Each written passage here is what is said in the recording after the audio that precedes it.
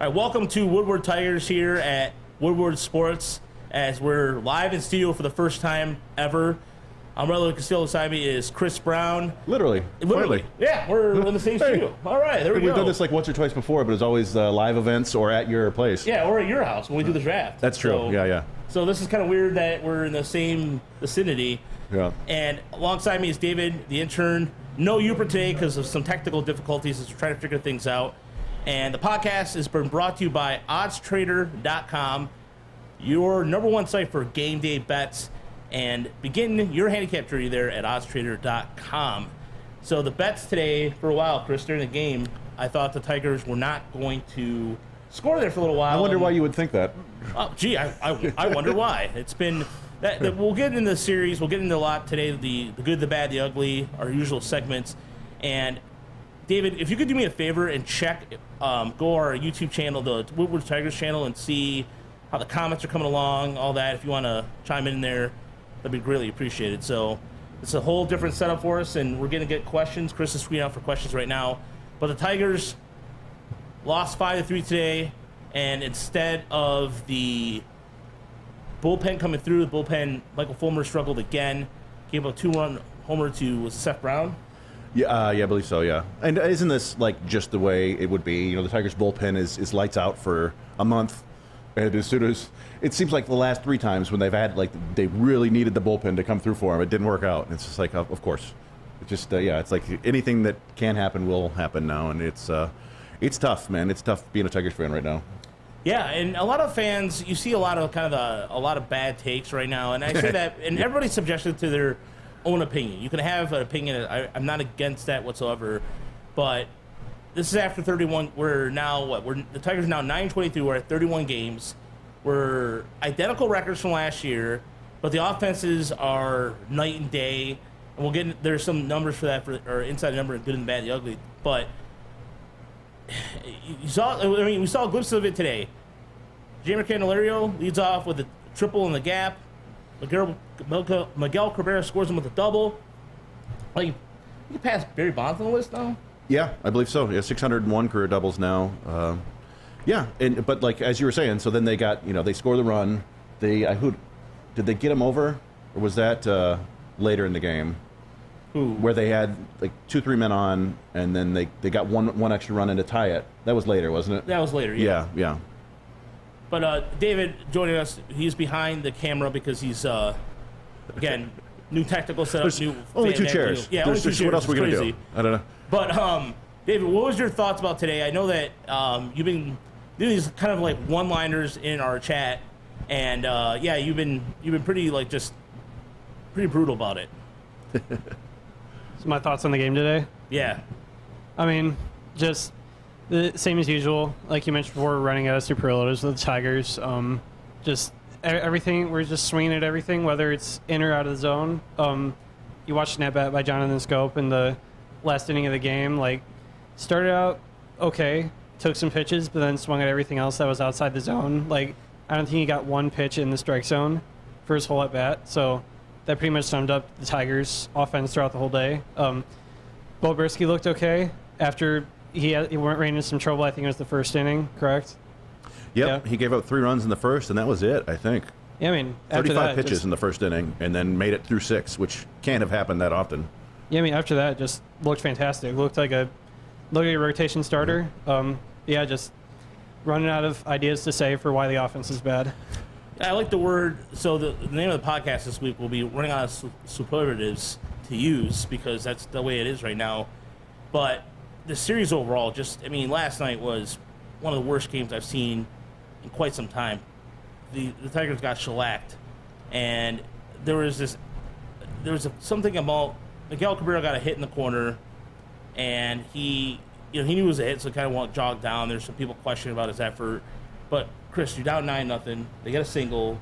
I don't understand what the big deal is. I mean that's what we see. I went to the game up in Lansing, the Whitecaps game up there, and there was a fan in the crowd yelling every single play for the hitters to sprint to first base. It's like, and sure, that'd be great, but Miguel Cabrera's damn near 40 years old. He's broken everything. Like, it's going to be a loss.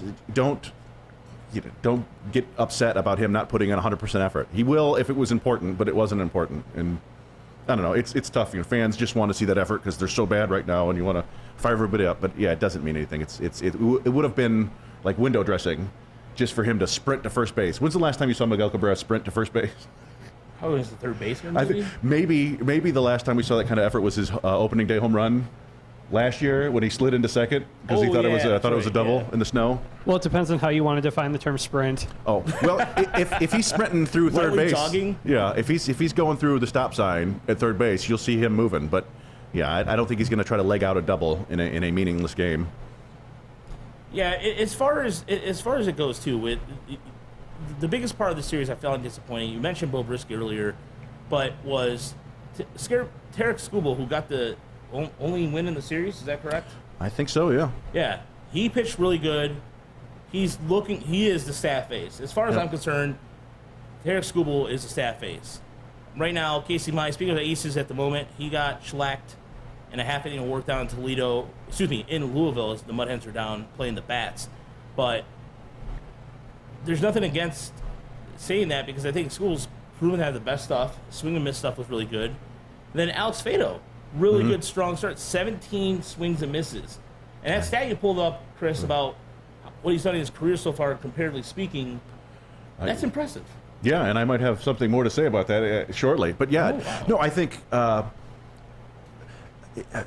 there's a certain point. I don't know. It's kind of like nut up or shut up point now with these guys. Like we've all been into these prospects, and that was the future. And it was Casey Mize was the first overall pick. He's going to be the guy. And once you get to the majors, there's not. I mean, guys do continue to improve in the majors, and it takes some time, but it doesn't take long for you to see who has the potential and who doesn't really. I mean, the thing I mentioned, Casey Mize has made 40 starts in the big leagues. He has one outing when he got 17 swings and misses. Skubal has like 6 or 7 at this point. Roughly same number of starts. Matt Manning's career high is 12, and Alex Fido got 17 in his second start as a big leaguer. And it's funny because Alex Fido was kind of the forgotten man among these pitchers. I mean, there've been a couple of them. Bo Burrows was a first rounder, and then it was Matt Manning, then it was Alex Fido. Franklin Perez was in there for a while. He was their top pitching prospect, and he's kind of forgotten because all the injuries. But it got to the point where it was the big three. It was Mize, Manning, and Skubal. And so far, Skubal has seemed to be the one to take the step. Mize is kind of floundering. I was telling David earlier that Bo Brisky is kind of like Casey Mize in a lot of ways, that he hasn't missed a ton of bats, but he's managed to avoid tons of damage, which is that was Casey Mize's main skill last year, was pitching with men on base and getting out of jams. And Brisky seems to be doing that too. So it's just all right, he's the number 1 overall pick. He's a top 20 prospect. Well, now you're in the majors. It doesn't really matter anymore. Now you got to prove it.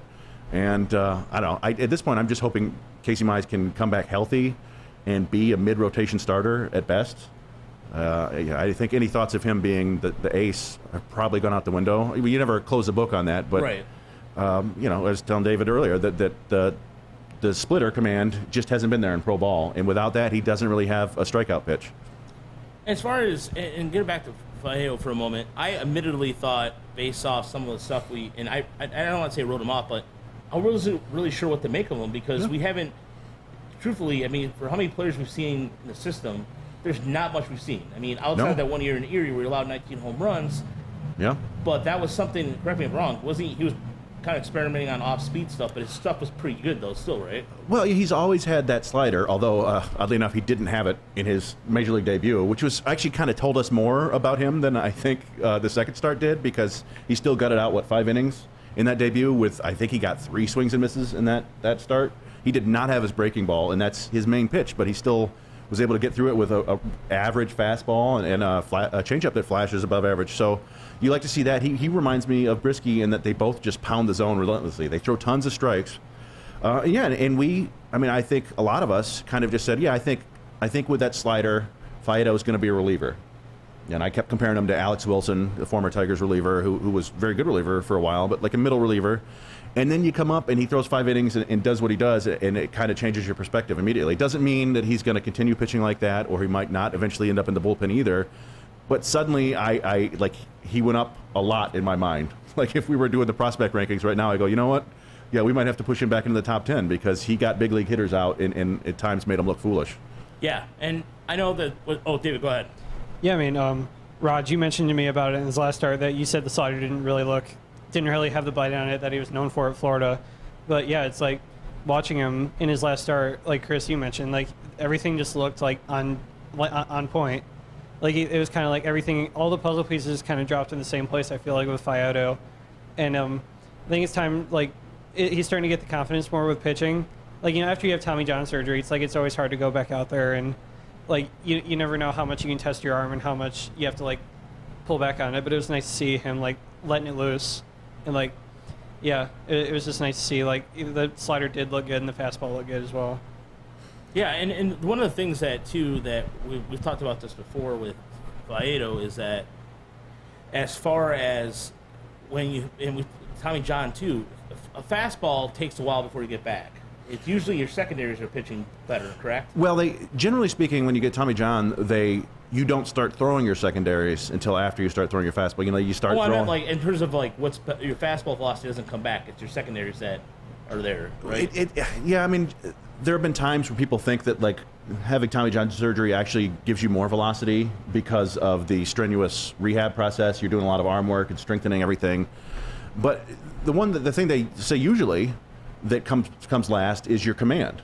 Your command, it takes a while back to get your feel back, and that hasn't been the case with Fido at all. He's throwing tons of strikes. Now, the other guy who made his MLB debut this week, Joey Wentz, that has been the issue with him. He was never like a plus command guy to begin with, and he came back last year and was walking a lot of guys, I want to say like 4.5 per 9, and we saw it in his debut, and we saw it in the minors this year. He's just not an efficient strike thrower. He's a guy who can throw quality strikes, and he's got good enough stuff to get major league hitters out. But if you can't put the ball where you need it to be, at least within the vicinity, you're going to get bombed. And he kept getting himself in trouble with, the first at bat against Tony Kemp was 12 pitches because he just couldn't locate. And Tony Kemp is a pest that should probably come to the Tigers. Yeah. But I think we suggested that before, too. Yeah, but so... Yeah, it's just a lot to be impressed with Fido. The stuff looks pretty good. I mean, it's not a crazy fastball, but with the other two pitches, the slider and his changeup, and he's another guy whose slider almost comes across as like two pitches because he can manipulate it really well. Get more vertical depth or more horizontal movement, and throwing strikes. I think we'll see Fido make more starts this year. Definitely. I think he's going to make the start on Monday in Tampa, from my understanding. I think Evan Woodbury of MLive tweeted that out earlier, so it'll be good to see him get against a really good quality opponent too and see what he can get, because the other hang-up is, and somebody brought this up, Zeke Jennings on Twitter said, well, he's pitched against Pittsburgh and Tampa. Yeah. Fine, and he's bright, but still they're two major league teams, considering where he's been the last couple of years. Yeah, well, I mean, and so they're still big league hitters. We saw the same big league hitters, what they did to Joey Wentz. Right, they're professional hitters. They gave everybody but Scooble trouble this week, basically. Right, I mean, it's one thing to say that it's not a good offense, and it isn't, but they're still big league hitters. You still are getting these guys to swing and miss at pitches that they think are strikes, and I don't know. Yeah, you need to see them against a better team. We've seen Bo Brisky now against 4 teams, right? Right. And 2 of them haven't been great, and 2 of them were very good. The Astros in Houston and the Dodgers in L.A., and he's looked the same in all 4 outings. Like, he hasn't blown anybody away. They're all big league hitters, so I don't know. You discounted a little bit, but not a ton. Yeah, and real quick, I forgot to mention a couple of housekeeping items. So we had a couple of listeners reach out to us who are listening to us on Podcast Addict and noticed that our show hasn't updated in a while. So if you see the Woodward Tigers logo with the white background behind it, that's the proper one. The orange one, just don't subscribe to it. And so I got to thank Jeff, who reached out to me on Twitter, was asking, what's the deal, guys? Have you not done a show in a month? But we were able to fix it. So, Jeff, thanks for letting us know. We really appreciate it. So, are you saying there's a podcast addict in the house? So, Larry King reference. No, there. Larry. No, Larry. So, also, if you want to email the show for questions and you're not on Twitter or not on Facebook, email the show at woodwardtigers@gmail.com. Again, woodwardtigers@gmail.com. And please support our Patreon. You can find it at patreon.com/Tigers Minor League Report. as next week we'll be doing this show live from Erie, either Friday or Saturday. We're still confirming the day, but the great Ray Gagna offered the opportunity for us to do that, so we are going to. Yeah. So that's our second on location. We did one at West Michigan like 3-4 years ago, right? Right, and that we was pretty had fun. because we had Podcastianos out there. We had Emily Walden. It was a big deal. This is when over at Sports Radio Detroit, so this is going to be this will be fun. Yeah, we'll be a good that, and then my second trip to Erie. Oh yeah, that's you right, went. You went twice last year. This is my first one, and you're going to Lakeland. Yeah, going to Lakeland June 1st, and I noticed the game's going to be all. So I was looking at Saturday. Oh, maybe we'll go to a Saturday game, and I noticed it was at my flight leaves at 8:45 to go back home, so I won't see the Saturday game. I'm realized like why 6:30? I'm like, oh yeah, duh, it's super hot. Yeah. And balmy down in Florida, so I'll be able to miss that. But so we're gonna go. We have no jingle for this, so we're just gonna go right into it, into Inside the Numbers. So imagine the cash ring sound, and you hear Mos Def in your ear right now for people who are listening to the show. Which, by the way, it's funny. I couldn't realize it. I think I'll have to ask our audience how many people know that's Mos Def mathematics, or how many care? Yeah, I mean, I don't know. That's a better question. No, we always get like every now and then I'll throw part of my secret plan is I put together some videos every now and then on Twitter, and I always put like an underground hip hop beat in there, and I'm always hoping for that little tiny crossover where somebody says, "Oh my God, that's the Herbalizer," but it doesn't happen. Maybe Jeremy Troya does it every now and then. Jeremy's pretty good about that, but subliminal messaging. We have to do that. Let's see. Maybe there's not a huge crossover between Detroit Tigers baseball and underground hip hop from the 90s and 2000s. I don't know. Maybe not. There's I know this before we move on. I know we're trying not to get too sidetracked, but Dawn, who writes for MLB.com, who's been in the booth with me all week, I played some DJ Magic Mike yesterday, and she was stoked. Nice. She's like, she must be our age then. She's around our age. So, nice. But that worked out. So our Inside the Numbers, David, I'm going to give you the first. Go. What's your Inside the Number for today? Okay, so one thing that I am, in fact, very happy about, like I wish would be this rank in the offense, but we'll have to talk about the pitching, which has been absolutely phenomenal for the Tigers this year. My number for today is 3, and that is our bullpen rank of bullpen ERA in Major League Baseball, trailing only the Yankees and the Astros. I think we're sitting at like a 2.23, and nice. which is phenomenal. Like the one thing I touched on was that like over the last 6 or 7 years, it's like during the Java Chamberlain era or the Tom Gorslani era or even the Buck Farmer era, all Tigers fans were talking about like, hey, why is the bullpen so trash? It's like, it's 2013. They tried to address that need. They brought in like Jose Veras and Joaquin Benoit and all those.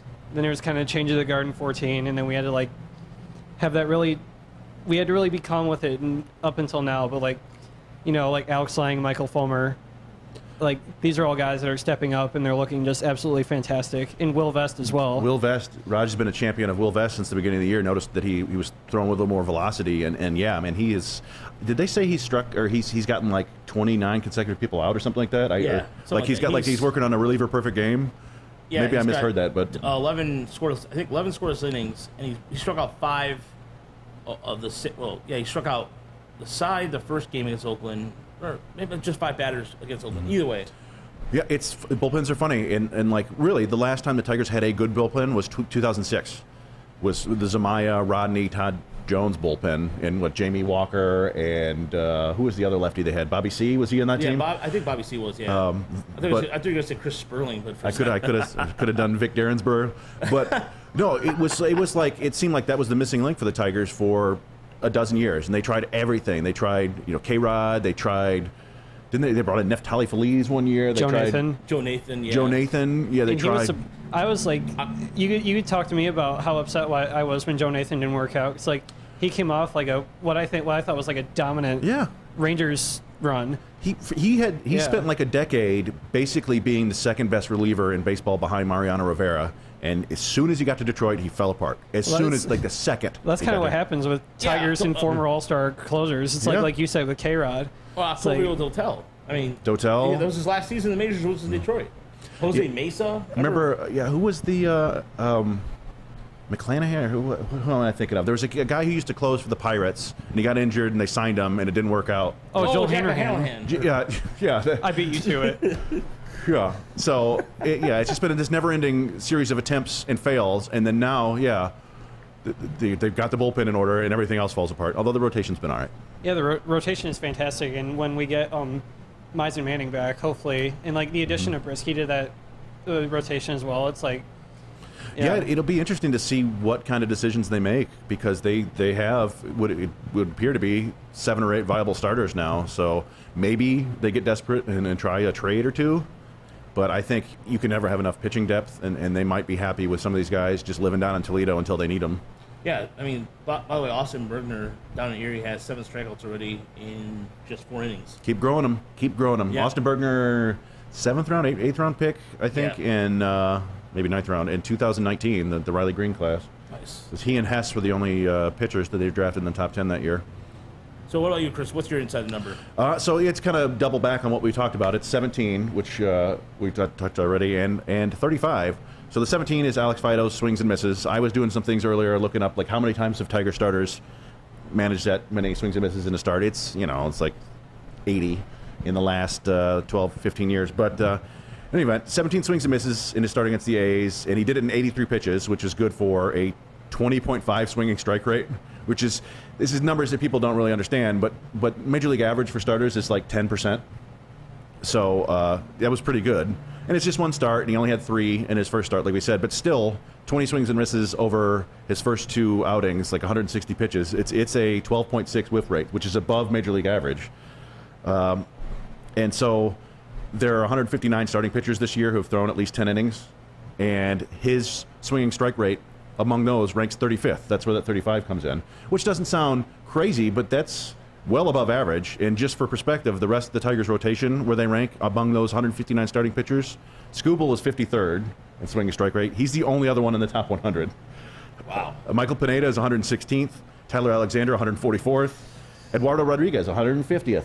Casey Mize, 157th out of 159. And Bo Brisky, 159 out of 159. So this is not a swing and miss staff. So what Alex Fido is doing might be very welcome. And again, it's just 2 outings. He might never do that again. It's you don't know. But I don't know. Like it tells me something. There are certain things that I don't think you can fake at the big league level. One of the things we talk about is anybody can come up, not anybody, but if you're a professional athlete, you can come up, professional baseball player, you can come to the majors and luck into a hit. You can hit a 4-foot infield single. Bartolo Colon hit a home run once. But you can't fake hitting the ball really, really hard. Like, you can't just fake hitting at 115 miles an hour, and you can't fake getting swings and misses against major league hitters. I mean, maybe they'll figure him out later on. He won't get as many, but the pure stuff is there. So I think that's a good sign. And we're kind of going to start good and move down bad here as we come along. And Chris, just to affirm your point, I just looked it up. The MLB leader right now in swinging strikes is Kevin Gausman of the Blue Jays. 18.6%, something like that? 17.9 with right. 97 swings and misses. And our current leader right now is Turk Skubal with 62. Yeah. So just to tell you where that's at. And Gausman has been outstanding. It's you look at the leaderboard for the guys who have the most swings and misses, and it's like Cy Young names. It's Corbin Burns. It's Garrett Cole. It's the best in the business. So you can certainly get by fooling guys too. Justin Verlander's only at like 9.5% this year, and he's been one of the best pitchers in baseball. But it tells you something. And we'll need to see more starts to see what it told us. But I don't know. I was impressed. Well, by the way, Will Vest, 13% swing strike rate. Yeah, that's very good. And relievers, I think it's going to be higher. I bet you Alex Lange's is. Yeah, because I think the average. I think like I've seen like what was the Josh Hader 15-16%, something like that. Yeah, it's anything above 15% is getting into pretty elite territory. So I don't know. Like I said, it might not mean anything, but there are things about that start that made me feel very positive about Alex Fido's future with the Tigers, which is good for once to have something like that. Yeah. What a difference a week makes, Yeah, absolutely. It just makes me feel dumb sometimes. We watch these prospects, we make the rankings, we do all that stuff, but as you said, we didn't see Fido much. He was gone for almost 2 years. Right. And look, I'm not going to make excuses for it, but I mean, we never saw him. Yeah, we never saw. yeah, come to think of it, I've never seen him pitch until, live until recently. I mean, I've seen him on videos, Well- an old man, but streaming, but that's it. Yeah, and we put together, you mentioned it in your tweet, that we put together the clip of him, his last outing in the minors, and he got 17 swings and misses in that outing, too. And it's Yeah. AAA, but still, the potential's there. So, how about your inside the number? All right. My inside number is 6. That's the amount of home runs hit by the Detroit Tigers at home and away. So combine that with, that's 12. So I'll complain about Comerica Park. It doesn't really matter. Detroit has failed to launch wherever they go. And then my other number is 76, and that's the number of strikeouts by the starting staff of the Kansas City Royals. Oof. The next closest is the Cubs at 98 heading into today's games. And that's, we've talked about I will fully admit that I thought the Royals drafting pitching was going to work. They're going to have this great rotation, and they're going to complement the Tigers, and it's going to be kind of like these two young rotations battling out. It has not happened. I don't know what's going on in Kansas City. I think they have a K rate below 6 now, maybe. Yeah, I mean, and to tell you that, I just went through all the swinging strike rates of the Tigers and how bad they are, so I didn't check the Royals. But yeah, again, that's another thing where not everything works in a perfect line. Well, I remember thinking that Brady Singer came up 2 years ago and looked much better than Casey Mize, and he's been back in the minors a lot this year, and not because he was injured, because he's not been good. He only has 2 pitches. Yeah, and Major League 3 style. Yeah, so back to the but yeah, the Royals have had really bad pitching development for years and years, and a lot of it was they used to take away guys. They wouldn't let them throw sliders or something like that. They wanted them to throw curves. It was something like that. As an organization, we don't believe in this one pitch, and it's just foolish. And I don't know if they're still doing it that way, but Chris Bubich has shown some flashes. Jackson Kowar has been bombed, I think, a lot. Daniel Lynch has shown stuff. You got Asa Lacy in the minors, who looked like a reliever. Yeah, a lot of their pitching hasn't worked out, and that's, I don't know. Jackson Carr as well. Yeah. Yeah, it was a good call there. Yeah, so I don't know, but that's rough. David, what do you want to add? Did you want to add anything before we move on, or? Oh no, I'm all set. Oh, okay, all right. So yeah, those are numbers because the Tigers don't have to take on Kansas City for a while because let's look at. Yeah, it's weird. They don't play them until next month. Yeah. It's weird. Maybe, I think maybe in July. Maybe. I can take a look. I got the research department on it right now. And it's Right. weird. What's Yeah, up? I was gonna say it's just weird to see how much time flies because, do you remember the circa 2014-15 when the Royals had one of, if not the best pitching staffs in baseball, like the Kelvin Herrera, Greg Holland, and their bullpen was it was elite, it was yeah. unstoppable. It's like watching them pitch in the World Series. It's just they were untouchable. So maybe they can find that former glory, but right now it's tough. Yeah, it might snap into place for him. You never know, but I don't know. Bobby Witt isn't off to a great start either, but that's we can talk about that about poor starts in a minute.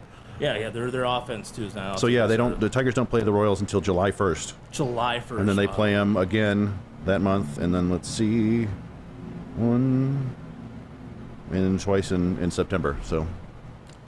All right, so now it's time for the good, the bad, and the ugly.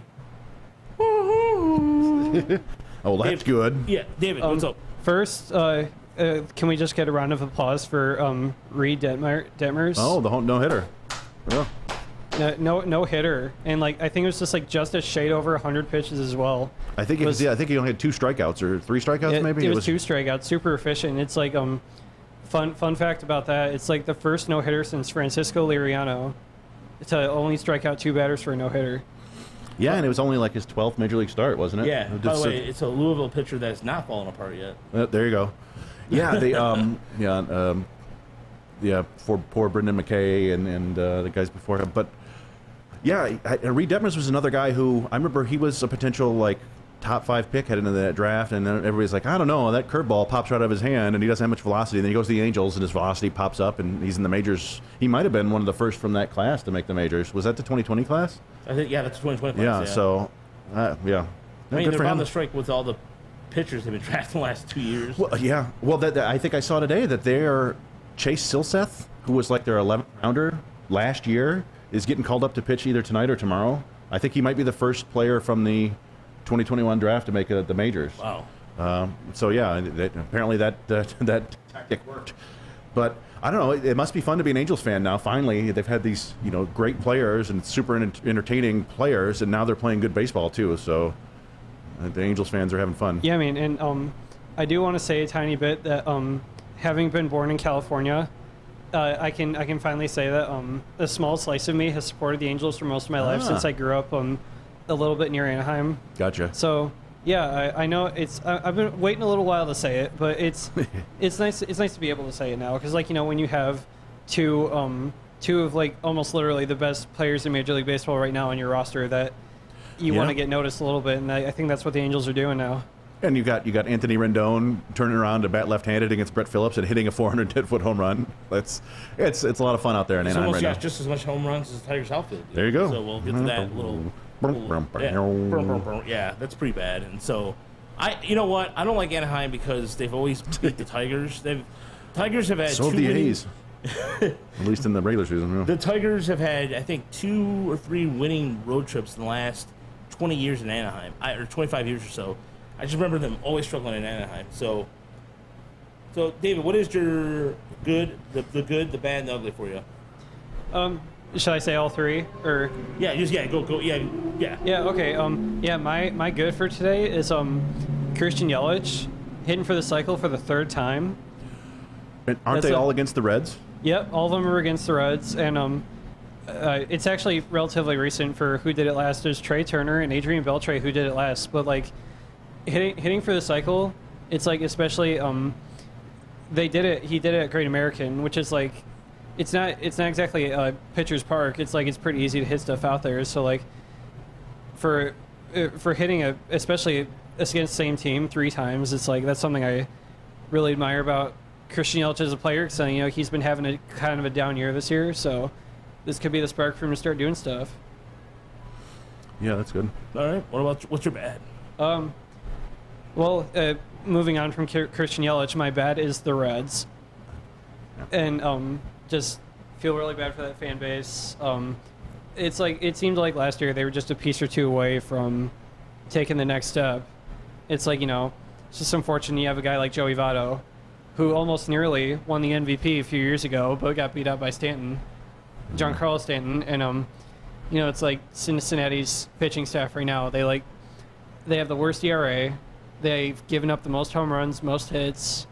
It's a tough time to be a Reds fan right now, and I know the 3 of us can really empathize with that, being Tigers fans. But yeah, it's like it's just like I said, they were this close, literally, playing the world's smallest violin, that close to being a playoff team.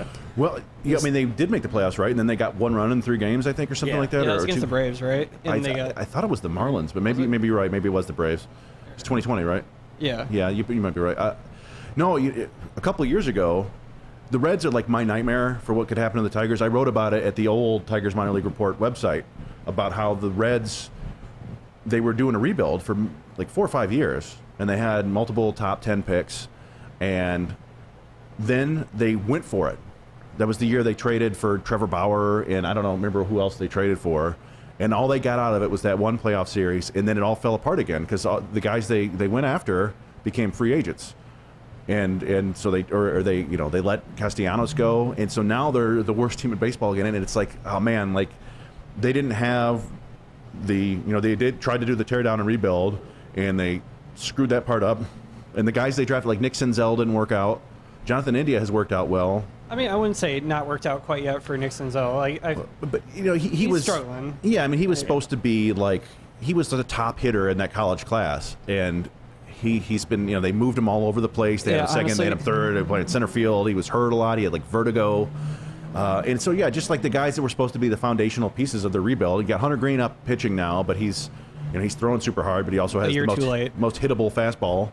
So now they're rebuilding again, and it's like, it just, that's my nightmare for what happens. It's like the Tigers, if they continue this way, like, I guess we got to trade Eduardo Rodriguez and Javier Baez now to get what we can, and Michael Fulmer's gone, and I don't see that happening, but I don't know. I feel for the Cincinnati fans just like you do.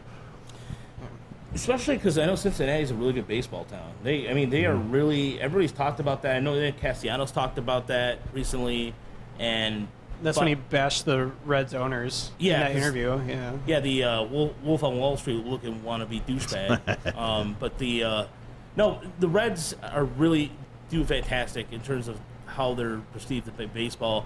And they've had some weird ownership too. Mark Shaw wasn't exactly a saint either, and I would say less than a saint. Yeah. Anyway, her legacy's Yeah. So, and do you have the ugly, or was that? I actually do have an ugly, and it's not long, but I do kind of have like my own little spiel to spit out if you guys feel like hearing it. Sure. Yeah. So this is actually kind of a quiz question for you guys. So, since the Statcast era began in 2015, 62 Tigers have debuted with the team, and this is kind of my uglies because everybody always asks why. Why is Tigers hitting so bad? And it seems in my research that the Tigers do not do an amazing job at developing hitters. And so, my question to you guys is that of those 62 players, 19 of those were hitters, and 7 of those 19 hitters were homegrown Tigers. And let's see if you guys. I want to see if you guys can name those 7 Tigers. Okay. So since 2015, Since 2015. Okay, so I'll take a guess. you want to alternate? Yeah. Okay, so Dixon Machado. That's one. That's Okay. that's the first one.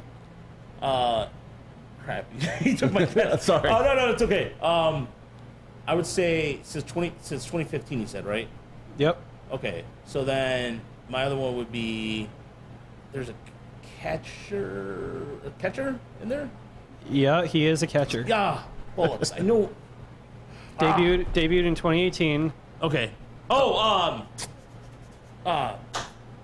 Grayson Griner. Yes, sir. Nice. That's one. 5 more to go. Stephen Moya. Was he 2014? I think it's 2014. Yeah, he was 2014. Okay. I get my first X. Put it right over. Yeah, it's like the family view style. Cheat and turn around and look. Yeah. So the second one would be then Sergio Alcantara. Does he count as homegrown? They traded for him. Oh, wait, Yeah, no, yeah. he is. He was in the JD Martinez trade. Yeah, that's right. That's right. He is. I know this. There's another little. This is why it's a good point. Like this There's is smoke coming out of the top of his head right now. Chris, okay, you go ahead. I mean Spencer Torkelson. Yes, Yeah, that That's is one. Too easy. Sorry. No, you're right. It was too easy, but no, it was the obvious choice. Obviously the right choice. I'm just trying to think of the out. There's an outfielder in there. There was an outfielder last year. There was Let's see. There are 3 outfielders on this Okay. list of what you have left. So the outfielder would be Jacob Robson. Yes. Yeah, he came last year. Yep. Before Yep. that, you have Kristen Stewart Yep, there we go. and Mike Gerber. Oh yeah, Mike Gerber. I forgot about Mike Gerber. Is that it? Those Yeah, three? you have Mike Gerber. Yeah. Okay, I'm sorry. I'm trying to check these off so I don't lose track while you're So you- saying them. You guys are Griner, killing it. Torkelson, Machado, Gerber, Stewart, Robson. Yeah, and then there's so there has to be an infield. There's an infielder in there, isn't it? That we're missing, right? No. Oh, You is guys it have one player left. Is it another one catcher? player? Is it another catcher? No. He was an outfielder. So wait, there's 4 outfielders, Oh, huh? 4 outfielders. So you said 3. Yeah. Okay. You lied to excuse us. Oh. me. Okay. I'm just joking. Here, Okay. you want a hint? Then I'm assuming, and he made his debut in 2019, No. He made his debut in 2015. 2015. 2015. Ooh. Tyler Collins? Was he before No, that? he was 2014. 2015. Here's a hint. He was drafted in the 6th round, 188th pick in the 6th round. What school? I didn't write that down. Oh. I'm not Matt Shepard. I don't know where everybody graduated Where's your from. school? 6th-round outfielder. 6th-round outfielder, 2015. I'm gonna have to go with. You know what, Chris? Another Creighton. Who's another guy who went to Another Creighton? Creighton. It wasn't Gerber, so we mentioned Gerber. He was like a 15th Danny, round pick. no, I was gonna say Danny Woodward, but he never made it. No, and neither did.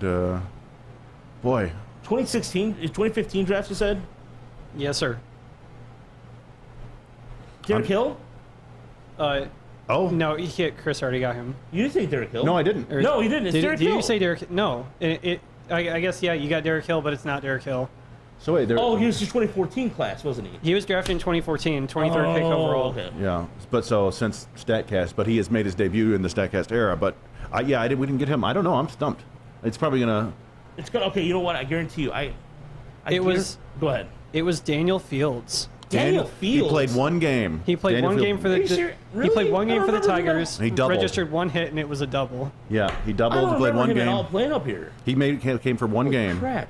Yeah. So I guess my ugly is fans wonder why the Tigers don't have a good offense, and I feel is that, we might have to just show our hand with this one and just like start drafting pitchers, because apparently we do an amazing job developing them, and just it's just a struggle because I made a handy dandy chart here explaining it, and since 2015 the non-homegrown Tigers hitters include one Jeffrey Marte, Jacoby Jones, Ronnie Rodriguez, Victor Reyes, who is still with the Tigers admittedly, Dawel Lugo, Jake Rogers, Travis Demerit, Willie Castro, Isaac Paredes, Daz Cameron, Sergio Alcantara, and Zach Short. Merritt, by the way, had 3 home runs the other night. Who did? Yeah, which made me cry a little bit. Oh. He's tearing it up with the Braves right now. Yeah. He's always been a big home run guy, Yeah, and I remember he had 2 home runs off Garrett Cole in spring training once, I think. Yeah, and But- we were all getting excited about that. I think, he's just going to be an all or nothing hitter. Maybe he figures it out, but he was always a guy who just swung too much or swung and missed too much, basically. But that's the reason why when I did the article for Woodward Sports is essentially the flaws have been there for a long time, and addressing in terms of infield prospects or just offensive talent outside of this for even infielders. You can name on one hand how many infielders Tigers have developed, but in any case, Chris, what is your good, the bad, the ugly? So very good. I for some reason in my head, I was like, there's probably going to be new people tuning into this today. People who just happen to be watching Woodward channel at night. So I just did it. It's a full Tigers, good, bad, and ugly, which we never do because a lot of times we use this as a, just to kind of take a look around the league. But my good is Mr. Colt Keith, ladies and gentlemen, who, was their 5th round pick, their 6th overall pick in the 2020 draft, the only 5-round draft, or 5 rounds. And he was awesome last year in low A. Got all the way up to high A West Michigan by August, I want to say, which was super rare for, he was a 19-year-old. And then he got up there, he hit the brakes hard up there. It was, it was a jump up a level, and he struggled. And he was off to a slow start this year, but I haven't checked what he did tonight. I think he had a sac fly tonight, but he's been outstanding for West Michigan so far this year. He's last I checked, he was hitting .327 with about a 10% walk rate, a strikeout rate under 20%, and a .218 isolated power, which is, again, slugging minus batting average basically just tells you what his power is. And it's not a ton of over-the-fence power. He's got 3 home runs, although a couple of them have been bombs. But he's got a lot of doubles and triples. He just sprays line drives all over the field. And so right now we're heading into today's game. He had a 165 WRC plus. He was one of five players 20 or younger in the minors at high A or above. So it's kind of small subset with a WRC plus of 150 or better. And the other 4 are like top 100 prospects. It's Mason Wynn of the Cardinals. You got Robert Hassel of the Padres. Who else was it? Marco Luciano of the Giants. And the other one is a kid from the Rockies who was kind of an arrow-up guy before the season, and he's really taken off. So, yeah, you got Colt Keith out there performing like a potential top 100 prospect, which is nice for the Tigers. As we were just talking about, they can't develop hitters. He looks like he might be one, and he's a... I look back at the number of players 20 or younger who are hitting at this level, the minors, and hitting this well, and it's like an all-star team. You got like Christian Yelich, Mookie Betts, Julio Rodriguez, who else is here? Austin Jackson, Corey Seager, Vlad Jr., Giancarlo Stanton, Eloy Jimenez, and Nick Castellanos is the last Tigers player to hit like this. So, yeah, I think that's good. I think it's a good development, and fans are always like, "Hey, send him up, call him up, Yeah, move him call up, him up. time to send him to Erie." Call him up. Let's go. And I get the temptation to do that. I don't think we'll see, unless he just goes ham and starts hitting 400. That's what happened with Castellanos in his second year. He literally hit, I think, over 400 for 2 months, and they're like, "Well, all right, we got to send you to Erie." So, Or do you remember when we called up Tyler Collins from Double A? Mm-hmm. Yeah, he made the opening day roster out of Erie. Yeah. And I wasn't expecting that. yeah, well, I mean, sometimes it when guys have good spring training, they get their way up. But yeah, so I don't know. I wouldn't. we've had some internal discussions about his defensive home down the line, and that may keep him from being a top 100 prospect because I think he may end up moving to the outfield. He's playing mostly third base and second base now, but he can hit, and that's just a good thing to see for the Tigers prospects because we haven't seen a lot of that. Yeah, he was. Sorry to cut you off. Like he was drafted as a third baseman. Yep. And like they were thinking like. Didn't they stick him in first base a little bit? No, so he was like a high school shortstop, just like all the good athletes are, and he was a pitcher too, and he can get his fastball in the low 90s. He still has a really strong arm from third base, and so that part looks good. He's already bulked up to like 235. And he's very muscular, and he just doesn't. He doesn't look. We've watched him a lot actually. We went up. We couldn't wait to. We went up to Lansing last year to see his pro debut, and he's just a guy he's just kind of stiff. To me, he's more like a waist bender than a knee bender, if you will, which is more of like an offensive lineman thing, but I think it also works in the infield. And his hands just seem a little stiff. You know, he's made some really nice plays at second base, ranging up the middle, and he's got that cannon of an arm. So maybe he can make it work, and you know, particularly if you can keep the shift. If the shift stays, I don't know if, you know, he can play kind of a shift-aided second base, I think, and that'd be fine.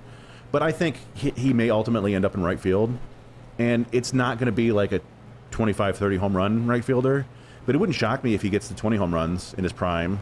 And the way he hits and sprays line drives, I think that'll be fine. I think he'll still be a plus player at the major league level if he continues along this development. You know, you don't want to apply what he's doing in high A to the majors, but Did you guys notice that Major League Baseball released their very first round mock draft today for 2022? Was Jim Callis? Yeah.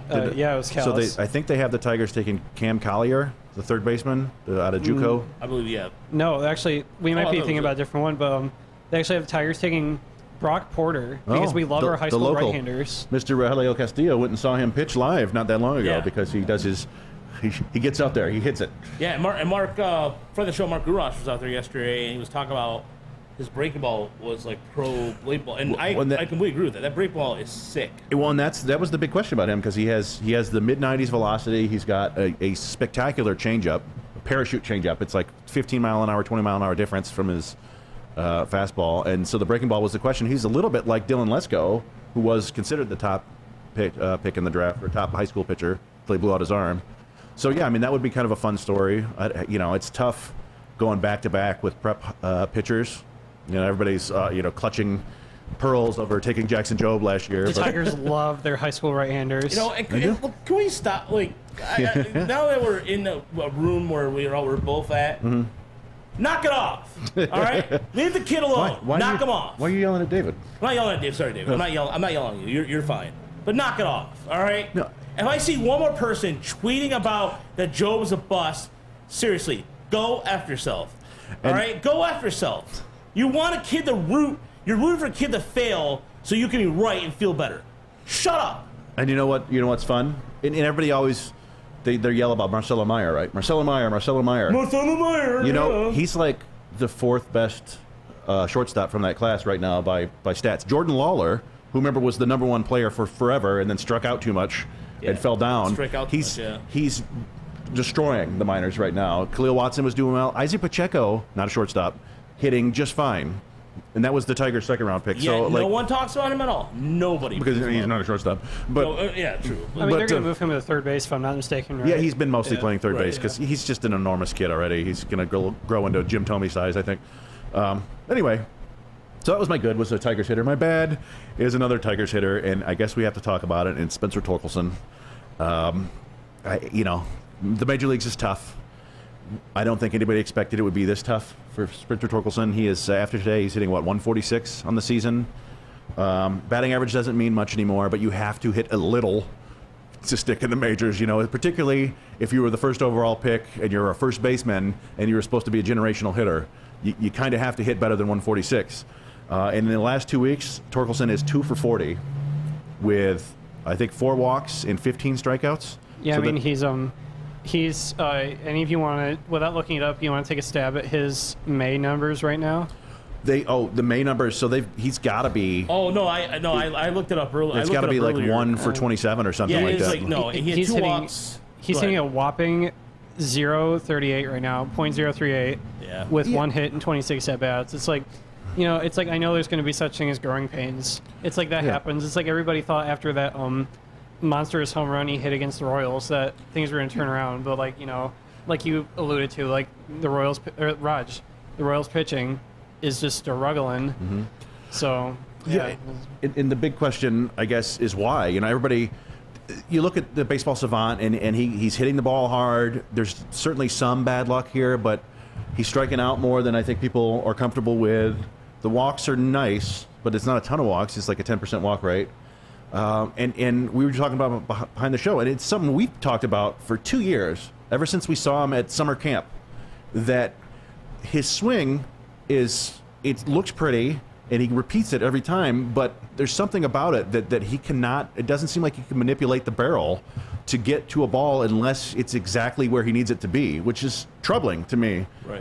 And again, I'm sure Major Leagues is hard, the pitchers are attacking him, he's gotten some rough calls, but I don't know how much longer you can kind of let him sit there before he might drown.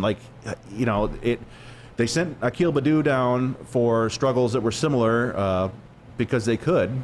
They had more outfielders, but I don't know. I mean, I know they don't want to send Torkelson down, and they're seeing what he's doing, seeing the work he's putting in. This is not for a lack of effort, but at a certain point, and this is like I was saying earlier, it's nut up or shut up. You've got to produce at the big league level. It's great being a top prospect, but if you're not producing, you got to go figure it out somewhere else because the Tigers need to win games. Yeah, especially in the fact that I think one of the things I picked up on when Inge was talking to the media the last couple of days is that it's not, you mentioned, it's not lack of effort, but also you look down, they would probably have to put Harold Castro at first base more often, and notice that he was in the series of Cleveland this week against Oakland at first base.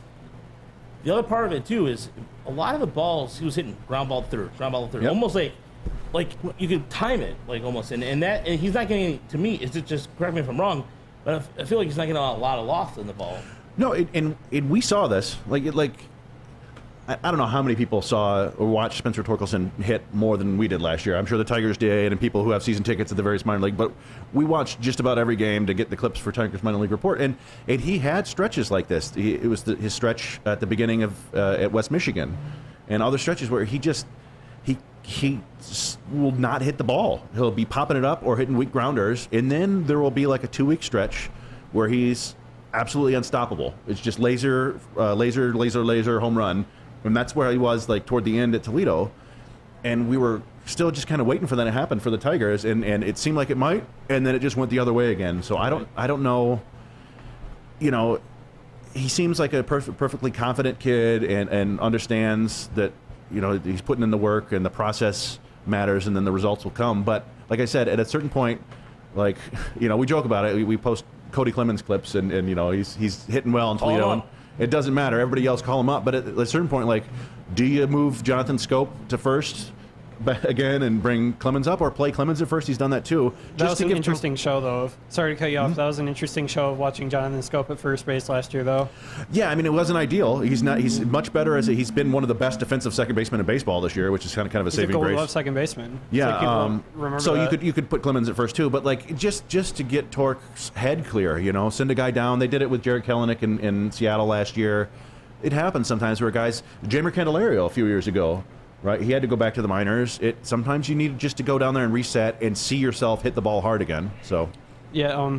So this is something. This may be an opinion that will age like milk in 5 years, or it can. I'd hate for it to be true, but when do we start talking about the Mike Zunino problem that happened with Seattle? When they drafted him, I think he only spent 1 or 2 years in the minors. Yeah. And I think it might then have been he just called one, up yeah. and everybody thought he was going to be the catcher of the future. He ended up just only hitting home runs and being a 3-way catcher. It's I don't want to start talking about Torkelson that way, but I honestly I was happy he was coming up to Detroit for opening day and running on the field with your teammates and such. But when does the magic kind of fizzle? I think it's going to be a while. Yeah. I think it's gonna be a while. I really think that it's just gonna. If he gets down in Toledo, works on his game a little bit, I think he'll be fine. I was very critical, not necessarily super critical, but I was kind of skeptical that first month we saw him at West Michigan, And then all of a sudden, when it was the Wisconsin series where he turned it around and became this different hitter. Then when we saw him in Erie, everything was hard hit, and same thing with Toledo. He tried to go to right, and eventually when he started figuring out how to go to right, he became kind of like, I felt more, okay, this guy gets it. He knows what he's trying. His approach at the plate is calculated and it's measured. And so, what the problem is that, you have to put Scope back at first. You put Clemens up, and again, is Clemens going to be solving your problems? Who knows? But what I don't want to happen for Clemens or Torkelson is that they struggle at the plate and then they lose it a little bit. Yeah, well, the other element to that is, and AJ Hinch, people always talk about him being a psychology major, thinks about all these things, but you do wonder, like, I know what he doesn't want to do is send Torkelson down and make it seem like, oh, it's his fault. He's the one not, like, we'll get rid of him and then we'll get better. Like, he doesn't want, I'm sure he would love for Torkelson to just figure it out at the major league level, but I don't know how many, like I said, it's 2 for 40. Does he have to go 4 for 80? Is it 6 for 100 before they go, okay, it's time? I don't know. I think he's got another week or two to try to figure it out. But if not, you got to try something, because, like I said, this was not supposed to be another rebuilding year. Like, we didn't think that they were playoff bound. I mean, Avila stated to everybody that the rebuild is over. Yeah, but we thought that they would at least give Tigers fans some hope late into the season, and not by the second week of May go, well, all right. Yeah, and maybe that's why fans are mad at Avila for that. If they're mad at him because he said the rebuild's over, then I understand the gripe. But did you get to your ugly yet? Did I what? No, I didn't. Sorry, I've been taking forever. My ugly is the Tigers. What do you know? Yeah. So makes sense. We don't. I don't know if this means anything at all. And we love to build narratives as people who follow sports, and like, oh yeah, but the Tigers are now 3-16 since Cabrera hit his 3,000th hit. They were 6-7 after that game, and they are 3-16 since. I don't know if, again, it could be absolutely nothing. It almost certainly is, but it just feels like the air is completely let out of the whole team and the organization. Like, there was a lot of anticipation. They made the moves. Everybody was excited. The stands were packed because people wanted to see it. And then they just fell on their face, and now everybody's just upset. You see people, we've got friends on Twitter fighting with each other about being optimistic and not optimistic, and it's just like, yeah, man, the Tigers are really kind of, they're hurting the team, or hurting the city right now. And I don't know, like, we've talked about sending Torkelson down and things like that. It does feel like it's getting close to time for somebody to take the fall. And I don't know if it's Scott Coolbaugh, but, like, it's not going to be AJ Hinch. I don't think they're going to find middle of the season. It's Scott Coolbaugh. The offense just hasn't been there at all this year. And what I was going to say is, you've got the Tigers as a team have a .082 isolated power this year, .082. And I was looking, so the last team to finish with an ISO under 100 was the 1993 expansion Marlins, under 100. They're 18 points away from that. Before that, you have to go. If they finish the season with this ISO right now, it would be the 7th worst since 1947, and out of 1,885 teams total seasons. They're a historically bad offense right now. We didn't even see those numbers in 2017, did we? No, no. This is Harold Castro's career isolated power is .082. The Detroit Tigers are Harold Castro the team right now. That's what they are. They're hitting Harold the team. And I don't know if that means they got to chuck Harold Castro into, like, the fires of Mount Doom to end the curse. But, yeah, there's just absolutely no offense. And it's inexplicable. We were talking about Austin Meadows earlier. Doesn't have a home run. 4 guys in this team had 20 home runs last year. Meadows, Baez, Scope, Grossman. They've got 4 so far this year. I can't explain it at all. Maybe it's the new ball. Maybe something's going on. But, like, I don't want to blame Scott Coolbaugh. But at a certain point, like I said, somebody's got to go, and I need to hear a new voice, and I don't know. Well, by the way, final line on Austin Bergner down in Erie: 6 innings, 2 hits, 1 run, 8 strikeouts, 64 pitches, 50 strikes. Impressive, and we'll have that on the Tiger Mile report for sure, probably up soon. So my good and bad, the ugly this week involves the good starts with the Arizona Diamondbacks and Kale Marte, who so far in the month of May has put up a slash line at 355, 474, and 645 with a weighted runs or WRC plus I'm just saying WRC plus for now. I'm not going to try to say it the other way. Yeah. Of 209. He's 11 for 31. Him and Dalton Barchero have been huge pluses for the Diamondbacks. And this is a team that we didn't expect a lot of. We thought they were going to be kind of the laughing stock next to the Reds. But they're over 500. The whole division, the whole NL West division bonus is over 500. Did they lose 102 games last year? They lost 100 games last year, I thought. So, yeah. Yeah, because they have the number 1 pick, right? I don't know if they... I think they have the number 2 pick. I think Baltimore caught them in the final. Oh, okay. But yeah, I think they had the same record. So, yeah, it was, not good. And yet, here they are. The bad is Tejan Walker of the Mets. And look, I think it's Taiwan. Taiwan? Is it Taiwan? Yeah, I think it's Okay. Taiwan Walker. Yeah. I did say it right. Okay. So, Taiwan Walker, I wanted the Tigers to sign him for the last 2 off seasons. And he did start off really well. Had a good first half of the season last year. But he's fallen off a cliff since the second half of the season. 11 innings this year, K per 9 at 5.73.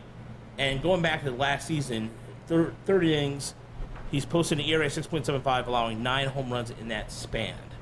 So that is bad. You know what is funny, though, is if you look at his swinging strike rate, I think it's exactly the same as Alex Fido's this year. I think it's like 12.6. So either he's been really unlucky or anything can go south with Alex Fido any second. And then the other part of the bad that I wanted to mention is the splits among the Orioles. So I posted this early on Twitter and thought it was worth repeating on the podcast. Is Baltimore on the road, by the way, at home, they have an ERA under 3, so they are, and I can't find it now. Because they used they cut a big chunk out of the field. Yeah, and they were talking about that in the press box, how ugly that is. How it's weird looking that is. I'm all for weird looking stadiums, but not taking like a cookie cutter chunk out of it and going, oh, there you go. Yeah. The stadium monster ate it. It's ridiculous. But, so, yeah, they have an under 3 ERA at home, and on the road, their ERA is over 5. So, here it is. Home ERA 2.15, a FIP of 3.29, and they've allowed 6 home runs. At home, on the road, 5.37 ERA, FIP of 4.65, batting average 268, and they've allowed 20 home runs. So, splits. Yeah. Caverns, whatever that ugly thing is going on in left field.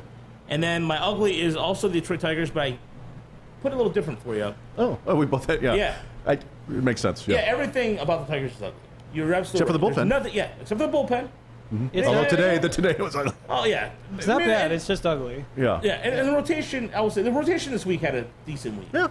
Michael Pineda, forgot, too. He pitched good, too. Yeah, Pineda. Yeah, he pitched. He was almost 7 innings. Yeah, he went 5 innings. Yeah, it's funny. He looks funny to me when he takes his hat off because his hair, he's got his receding hairline. And I'm like, that doesn't look like him. But he's not trying to fool anybody. Yeah, he doesn't have the LeBron headband going on. The Detroit Tigers outfield as a collective have 2 home runs. That's it. And you talked about ISO earlier. Their ISO is .070. And let me see. I think their home runs are from Akil Baddoo, who is no longer in Detroit. And who the other one? Was it Haas? I think. There's Haas has 1 and Baddoo has 1. Yeah, are we counting Haas as an outfielder though, or as a catcher? Left field. It depends on where he was. He batting? He did. It was opening day, wasn't it? When he hit the home run off Hendricks. I totally forgot that. Yeah, but he was a pinch hitter. I thought. Yeah, I was there, and I can't remember that. He was there too, right? Yeah, that's bad. You need power. We were talking about the show. The Tigers have 12 home runs. Yeah. 12 home runs. Cecil Fielder had 12 home runs through 27 games in 1990. The Tigers have 12 through 32 games as a team. Well, I mean, it's just the fact that, we alluded to this at the beginning of the show. It's like you watch the at-bats that the players took today, and, we're swinging at balls and just taking everything else. It's like, we're just, I talked about Scope's at bat, or not even Scope, just every other Tigers at bat throughout the game today. It's like the Oakland A's, people were talking about how good the Oakland A's staff looked today, but when doesn't matter where you throw the ball and you're going to get a swing and miss on it, then it's. And I was talking to an A's reporter, forgive me, I forgot her name, in the press box last night. And we're talking about the lefty, Zach Zogue. Is it Zach Logue? Logue, yeah. And he was not really, he was expected to go back in the minors, and he went out there, he looked like a Cy Young guy against the Tigers. It was just, it is what it is, and as much as we try okay, the one thing about our podcast, if you listen to us for a long time, is we keep things 100%, as the kids would say. We keep it 100. There's nothing mid. I don't know. People say mid. We're keeping it real. We keep it real. Yes, thank you. We keep it real, and this team is bad. However, I'm not also going to jump off and go on Twitter and call Al Avila somebody who, quote, uses crayons in a coloring box. Some of the crap I've seen on Twitter, I can't hold back. Knock it off. I think one of the problems is baseball is so much different than the other three big sports that have so many fewer games, and football rules everything. So everyone brings a football sports mentality to all sports commentary, and so the Tigers are off to a brutal start, and I don't think they're going to get back to 500, and it sucks. But it's the equivalent of starting 0-3 in the NFL. Basically, it's been 1/5 of the season. It doesn't mean that they're going to, you don't want to start 0-3 in football or whatever, but people people get so fired up over every game in the NFL, and you cannot live and die with every game in the Major League Baseball. In the Major League Baseball, you can't, because what was the old say? Like, every season, just mark it down. You're going to win 50 games, you're going to lose 50 games. It's what you do with the other 100 or other 62. And the Tigers have, it looks like they're going to lose more than 50, but I don't know, like, yeah, we can't kill them yet. And we've been saying it since before the season began, that we think this team is going to be more talented and better as a team, but that doesn't mean they're going to have a better record, because baseball is weird. Last year they got some really good luck. And this year they're not hitting the ball, and nobody can explain it. It's like the Major League Baseball is trying out a new baseball just for the Tigers, but then other teams are hitting home runs against them. So I don't know. Yeah, I mean that's the hard thing though. It's like baseball is a sport that can make you cheer, and it can also make you cry. Yep. It's just like that's the problem with the Tigers. It's like I was kind of hoping for a better May, because, like, you guys remember last year, it's like we had an abysmal April paralleled with this year, but we picked it up in May, and we kind of just rode the high from there. But it's just a struggle, because, like, we went. I talked about this on the minor league report. It's like I don't want to talk about it, and it pains me to talk about it. But 2015. Yeah, that was supposed to be like people at the Tigers making the World Series that year. Is like we addressed all the needs and we did everything we had to do. And where did that lead us? Well, that was in before your time mostly, but 2008 was the same way. 2008, they made the World Series in 2006. They were a contender in 2007 until I don't know if it was Polanco or Sheffield, or both of them got hurt down the stretch. In 2008, they're like, all right, well, they traded for Miguel Cabrera. They got Dontrell Willis. They traded for Edgar Renteria. Like, it was going to be they were going to score 1,000 runs, and it was the worst Tigers team in that 10-year stretch. Renteria, he put on a little bit. He a little bit of weight when he came to Detroit, if I'm not mistaken. Yeah, it was just sometimes things don't work out, and in that year, like, it was Verlander's worst year until 2015 or something like that. I think it was 14. What's that? I want to say it was 14. Yeah, it sounds when he was injured too. But yeah, it's so you can. Raj just wrote an article the other day about the winning the offseason or whatever, getting offseason grades, how it doesn't matter, because once you get on the field, that's all that matters. And the narrative that, like, we're talking about narratives again, the thing everybody brought up last year, the Tigers started 9-24, and then after that they played above 500 baseball. Well, they're 9-23 now this year, and it's like, do we have to do that again? Are they going to be able to do that again? Everybody was like, yeah, if they just don't start 9-24 this year, they might be a contender, and here we are. And Jeff Rieger, after the show, or after the game today, asked what his message to his Tiger fan base about the 23rd loss. And he was, I don't care about last year. I'm paraphrasing. You don't care about last year. I don't care about that. And he walked off. Yeah. Look, the bottom line is this: you don't blame you can blame Avila, and it's fruitless. You blame Hinch, but this is the lineup he has. He cannot physically force these people. And I feel like I sound like a broken record, but they're gonna go out and do what they have to do. It's not cliche to say, "Look, we got to win tomorrow." They know they got to win. No shit. I mean, no crap. They got to win. How dare you? No, I mean, it's like the old classic. Like, the players play the game. It's ultimately up to them. I don't know how you play to win. I don't know how you prevent the entire team from playing below their level. Right. And this is not like, people are like, yeah, Candelario was never good. Okay, well, he was a top 10 third baseman the last 2 years. I mean, Jonathan Scope is never good. He was leading the team for like 2 months last year. Yeah, DFA is Scope. Who are you going to replace him with? Oh, we gotta get Cody. Willie Castro. But then when Cody Clement struggles, you're gonna crap on him too. Yeah, and everybody wants to get Willie Castro at all times. Hinch obviously likes him. Willie Castro's been dead to Tigers fans for 3 years now. Yeah, He's been. I mean, look at BATFIP is over. Yeah, he's 400. getting lucky, but he's So one of the what? few He's guys hitting right now. I know. Like, I mean, he almost won Rookie of the Year in 2020 during the COVID season. He had a ridiculous 50-game stretch there, but yeah, he hasn't done much since. But yeah, I don't know. It's like, and that just goes along to the thing. Like, everybody wants a resolution right now, and it just doesn't work that way in baseball. You can look back on it and go, "Hey, that fixed it," but you just kind of, in his Hinch, you hear him talking about it, he's like, we're going to go try to win tomorrow. That's what he says all the time. And I don't know what else you can do as a manager. I mean, that's with kind a of team. like a evolution of Dave Martinez's famous line of "Go 1-0 every day." Yeah, and his Nationals. That Nationals team was, I don't think they were quite this bad, but they were off to a terrible start, and Dave Martinez was going to get fired, and they got super hot. And it could happen with the Tigers. Like, it feels like it's impossible right now. But we've seen the solid pitching. We've seen the solid bullpen. If the bats magically wake up, and they could still contend, but they're going to need to turn around soon. All right, let's wrap it up. We got a couple questions. We do have some questions, yes. Yes, we do have some questions. There's one that we got via the Twitter, my Twitter DM. Somebody slid in my DMs and asked me a question that I put on the show sheet. And let me see if I I got one too. Yep. So this is from Mark F on Twitter. Mm-hmm. Speaking of AJ Hinch, what is the likelihood of AJ Hinch opting out, and is Lombard a realistic hire if that happens? I think George Lombard could be a guy who could find another job next year if he wanted to. If there's a firing, he's earned that kind of prestige.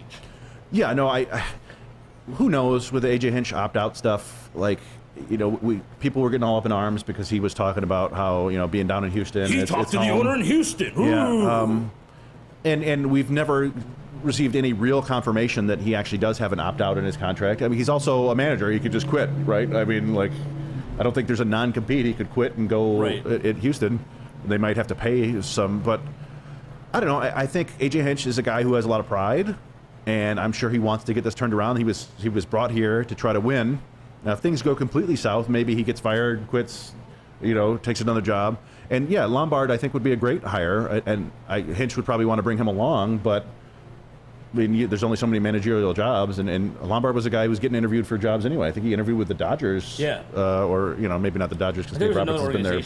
But yeah. So I mean, we can cross that bridge if and when they ever get there. But I know they will find a manager if Hinch leaves. It doesn't. We always talk about managers don't seem to make that much of a difference, but who knows? Well, I mean, that was the hard thing though, because this was supposed to be AJ Hinch's reunion tour after his suspension, but he chose to come here. It's like I heard he interviewed with the White Sox before he signed his contract with Detroit. It's like you said, it's like seems like a prideful man. It's like he wants to finish out the rebuild, but you can't say he wouldn't opt out. It's like, and plus people were talking about George Lombard when we signed him, that he was like the golden goose hiring. Yeah, It's he like might have been everybody loved him. option B for him, or I don't remember who they would have been. They were looking at Freddie Gonzalez, was it, and somebody else. But yeah, I mean Lombard I think would be an obvious choice, but who knows? I mean, he's in that locker room too. Maybe the whole thing's toxic, and they got to get rid of the whole coaching staff. But it's been a year and a month and some change, so we'll hold off on that for now. We got a couple questions. We got Epic 3 or Epic D3C. It's going to be a tough name for me to pronounce. Asked if the Tigers get the number 1 pick, which is a little bit down the line, who do we want them to take? I honestly, that question's the furthest thing from my mind right now. I mean, it's tough to look at the 2023 draft right now. I did discuss it. There is a kid named Max Clark. He's an outfielder out of Indiana who some people think is a generational talent. It's probably a little bit much. He's probably... Yeah, what do you got? I personally would like Drew Jones, but well, that's for the 2022 draft. He's saying if they get the number 1 pick for 2023. Okay, I misheard the question. Okay, excuse me. No, it's no problem. It's I mean, that's what's kind of funny about this question. It's like we haven't even gotten into the 2022 draft very much because we're just starting our it's another prep right now. 6 weeks away. But 2023, because they're playing so poorly, could they get the first pick? And it's possible. I mean, there's a lottery thing now. Yeah, we got to get lucky with the lottery now. Yeah. But they Red do Wings, have Red Wings just got the 8th pick in the draft for the lottery recently. They never get any lottery luck. Is it like but the Tigers have like the second or third worst record right now. And the big names in the draft, I mentioned Max Clark. There's Dylan Cruz, who was like a top 15 talent in the draft a couple years ago. He's been down in LSU tearing it up. And then there's Jacob Gonzalez, the shortstop out of Ole Miss, who is kind of like Marcelo Meyer, but a college version. Like, he's a guy who doesn't have a ton of power, but he's such a good hitter that he's probably going to get to 20 home runs a year anyway, and he's a good defender. He's not... They call him like a Cali shortstop. There's a specific kind of smooth, like Marcelo Meyer. Smooth, not necessarily a ton of range or like quick twitch, but they just get to everything and they make all the plays, and that's what Gonzalez is considered. So if it gets to that point, maybe they get, one of those three guys. But who knows? It's it's more than a year away. Yeah. I appreciate the question. It's just like it's tough to focus on right now. That's a very good question. Absolutely. What's the next one? Deadly Ninja Bee said, which of the Tigers' pitching prospects are dudes, and which are just guys? Well, that's a good question. And look, I know that Garrett Hill is kind of like a polarizing prospect, but I don't know. I've liked what I've seen so far in Erie. He's attacking. He attacks his zone pretty well. He's throwing a lot of strikes. He had another good start, a consecutive start. He's not as streaky. Yeah. So I would go with Garrett Hill. I like him as a quote-unquote dude. Wilmer Flores, which we saw the bad side about, but I mean, it was bound to happen because, of course, the week we go, it happens. I think Brandon White, 2 inning save last night. I think he's going to be something. I think just based off probably for the bullpen, and from what I've seen, and this is okay. I'm going by what I've seen. I don't try to just talk out of my ass and say based off. But I look at box scores or anything. But another guy I really like too, and Austin Bergener is somebody I'm a fan of too. But I was trying to think of and Dylan Smith. I mean, Dylan Smith is good too. But I was trying to think of somebody else in Double A.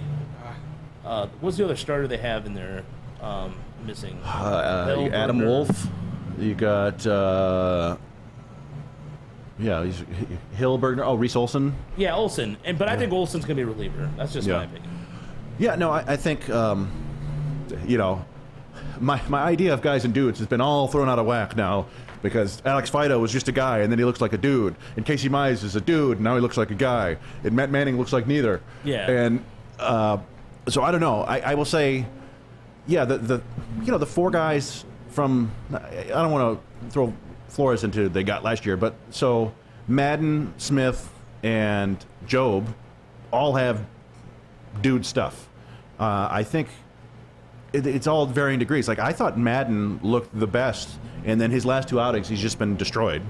So I don't know what's going on there. Dylan Smith has had a couple rough outings. He's a guy who really smooth delivery, good stuff, not great stuff, I would say. It's a fastball like 92, 95, a couple good breaking balls. But he's a guy who hasn't been missing a ton of at-bats, or I always say that, a ton of at-bats. He is missing a ton of at-bats because he's a pitcher. He's not missing a ton of bats, though, which we talked about earlier. And I don't know if that is an issue going forward. But Wilmer Flores, I think, is dude number one. As Raj said, we did catch his worst outing of the year. He threw 30 pitches. But the first 10 pitches were dominant. He got a strikeout on a breaking ball and a strikeout on a fastball. He's got stuff that'll play in the bigs. And the rest of the guys, you kind of just have to wait on it. But again, they're multiple years away. To me, Garrett Hill is more of a guy, but he's kind of a guy that continues to prove it. And it's vaguely reminiscent of Spencer Turnbull, who was never a top 100 prospect. He was a top 30 prospect, but never considered one of the Tigers hey, this guy's going to be up here and going to be a big league regular. And then he came up and just got guys out. And then threw a no-hitter last year. Last year, he looked like he was on the way to dude status before he got hurt. So Garrett Hill could be one of those guys. We got to take a look at Bergener. But yeah, and Jackson Jobe, we're going to give him time to grow into a dude. Yeah. He's just a little duderino right now. No, but I just think Hill's breaking balls have looked sharper than they did this year. Even in the Arizona Fall League, going back to the Arizona Fall League. So what's shocking to me about Hill is from clipping together his starts, how many strikeouts he gets with his fastball, which is not. It's like a 93 to 94 mile an hour fastball, and he throws it right at the letters, and guys swing and miss. And that's good. Like if you can throw your fastball by guys, I think you can get outs. I wonder what his spin rate. Does he have crazy spin out? I don't think so. I don't think he's got unusually high spin rates. So I don't know what it is about that. He might have a good approach angle, but yeah, and he's got the full arsenal. So, but it makes you like why is he still? He's striking out 10 guys a game multiple times this year in Erie. It's like what he's 26. What's he still doing there? There's always and I've come to find out working in the press box, but you find out and you hear things and it just you go, oh, okay, and then just kind of storing your back of mind for later usage. Mm-hmm. Well, yeah, one more question, or I got one sent to my DMs. It was from Gautam. I don't know how he pronounces his name, but it's VCU style? NYU, and you see him now, and he had 2 questions. Oh yeah, I know what you're talking about. He said, "Hello, Chris. Not to be glass half full. Is Mize a bust?" He said, "I just hate to be that guy." What do you think, David? I've got the itchiest nose in the world right now. I don't know what's going on. It's the lights. Maybe it is. Yeah, it's the lights. I'm gonna say on Mize, I'm gonna say no, and that's only because he had so much. The expectations for him were so high coming out of Auburn. People are saying like he's the Tigers' next big thing. He's going to be like the heir to Justin Verlander. He's going to be the next #1 guy. But even now, he hasn't given us any reasons to say bust yet. And especially even if we do get to that point, there's so many options now in the major leagues.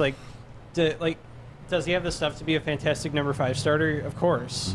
It's even if it goes further, does he have fantastic stuff to be a long guy in a bullpen? Yeah. It's there's just so many options, and with the talent that Casey Mize possesses, I don't see him being I don't know if you guys remember Brian Bullington. From Ball State, was it? Yeah. The Pirates. The great Dave Littlefield draft? Yeah. It's I do not see that happening with Mize. He just has too much talent, and just I don't see it. Yeah, I mean it's possible injuries could get him. Yeah, it's tough. There are multiple ways to look at it because he was the first overall pick in the draft, and you obviously want that guy to be Colt Keith had another home run tonight. Look at that, Colt Keith. Right on cue. Colt Keith housing things. So, yeah, you want Casey Mize to be the ace of the staff, but he never was billed as that. I mean, fans and maybe some people got overheated, but he was always going to be a guy who was just almost major league ready when they drafted him and was going to be a mid-rotation starter and maybe a little bit more. And to be fair to him, last year, that's what he pitched like. It wasn't traditionally he didn't strike many guys out, but he put up 3.3 WAR to Baseball Reference, which is great. I mean, Fangraphs didn't like him because he didn't strike anybody out, but he pitched like a mid-rotation starter last year, and he hasn't pitched well this year, and he's hurt. But if he keeps pitching at that level, then I think the average, the median for first overall picks for career is 18.5 WAR. It's like Pat Burrell's career. So if he keeps pitching like that, he'll end up being an average #1 overall pick, which I don't see how you can be upset about it. But he's going to have to keep pitching like that. And tonight was not terribly encouraging, but at least he was out there throwing the ball. Yeah, well, you never want, like I told you before the show, it's you're not expecting 3 no-hit innings in a rehab assignment your first go. It's you just want to be throwing strikes and hitting the zone. But yeah, it's for a first overall pick, it's you automatically have the expectations on you. It's I think, I mean, and a lot of it is you're just kind of at the mercy of that particular draft. And we talked about it, I don't know if it was on the minor league show or whatever, but it looks, I think it was on our last week's show, how that the 2018 draft seems like the last year where it was traditional scouting over a lot of advanced metrics and stuff like that, because some of the best pitchers in that draft have been guys drafted after the 5th, 6th round, including Tarek Skubal. It was on the minor league show we talked about that. And another thing about Mize, real quick, before we answer that question, is a lot of people are saying that probably because the rotation has actually looked better since he left. I mean, I hate to say it, but it's true. We've seen some good quality starts. We've seen Tarek Skubal go up another notch a little bit. Mm-hmm. You still have Bo Brisky, who's turned in quality starts. Brisky, I mentioned it in that swinging straight thing. He's like a Mize doppelganger right now. He's performing basically what Casey Mize did last year, where not a ton of strikeouts, in and out of trouble, but pitching 5-6 innings and not give his ERA is 3.86 now through 4 big league starts. And that's he allowed 1 hit after the first inning today. Yeah, and so just gets it done. Yeah, so maybe Casey. Question? Oh, well, that was it for that question. But then he came in afterward and said, "Who are GM candidates?" Yeah, I mean, I think I think if Alavila were to be let go, it would be another internal promotion situation where it's either Sam Minzen or Jay Sartori or both. One of those two. Combined to form one GM. Yeah. So. Transformer style. All right. Yeah, I mean, just to affirm your point there, the 20 pitchers taken in the first round of the 2018 draft. I'm going to speed run this real quick. This is in like chronological order. So it's Casey Mize, Ryan Weathers, Carter Stewart, who did not sign with the Braves, Grayson Rodriguez, Logan Gilbert, who has been impressive for the Mariners this year, Cole Winn, Matthew Liberatore, Brady Singer, Ryan Rollison to the Rockies, Mason Denneberg, and JT Ginn, who did not sign with the Dodgers. So and the best from that first round, I think he was in like the supplemental first round, of Shane McClanahan, the lefty for the Rays, of course. But then, you got like Skubal, I think Tyler McGill, Joe Ryan, who looks awesome for the Twins, was a 6th or 7th rounder. So it's just like that was the year that people realized, like, hey, you can find pitching everywhere. Right. And although the Tigers might not have realized it until last year. And there's somebody out there, I'm not going to say who thinks that you shouldn't take pitchers in the high round, you should take hitters. Or you can be like the Angels. You can be like the Angels and just take a pitcher for all your draft picks. Yeah, well, a couple teams did that last year. The Dodgers, not all of them, but the Dodgers took a ton of pitchers. But yeah. Now you're just saying someone. Someone suggested that you don't take pitchers in a high round, and you take hitters, and one team did, but apparently they forgot about it. Yeah. So anyway. Well, I'm vague things today. I apologize, but sometimes, if you guys will listen to the show long enough, sometimes social media gets in my brain a little bit. So, was that the last of the questions? That's the last question I saw. All right. Appreciate it. This is fun doing this from the studio. Yeah, I'm not gonna lie. This is probably if you didn't live so far, I think we should do this more often. Well, I mean, I could do it every other Thursday, probably. All right. Yeah. If you like, let us know if you've been watching live or we gotta get our music in here. Pardon me? We gotta get our music and our intros. We gotta get that all straight out, and we will eventually. You're absolutely right. We have to. This was throwing us off a little bit, and we got to get Uper on. I mean, Uper is a core part of the show now. Uper he's the, I would say he's a George Harrison if we had a Beatles thing, and David's Ringo. It just keeps the rhythm. It keeps it going. Maybe. I don't know. Help us. Yeah, my closing thoughts, don't give up on the Tigers yet. Because like you said with the Nationals, it's possible. And there's talent on this team, and you can't give up on them now. Yeah, not giving in. Yeah, it's. I don't think of the multiple outcomes. I think this is a decent team playing very poorly, rather than a very poor team playing to their level. I think they're playing well below their level of talent right now, and I think that will change eventually. But boy, it feels like it's going to take forever until we see it. Yeah, it could be tomorrow against the Orioles, right? Yeah, or it's just going to feel like forever. Well, I mean, like I said, I completely will understand why Hinch is mad. I honestly do.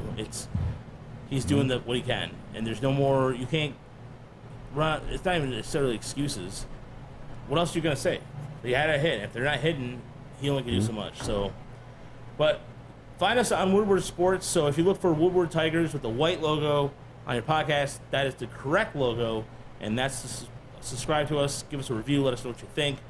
And again, patreon.com/Tigers Medical Report. We're able to save up, and we're going to Erie next week because of our 17 subscribers. And so I'd love for people to get more. Yeah, we get 3 more. We can buy this studio. Yeah, exactly. So look. Look, there's people out there who spend money on shirts. There's a lot of things you can get. Just spend $5. We're not asking for very much, and we don't ask for anything. We just appreciate it. Also, forgot to mention, this weekend we're setting up.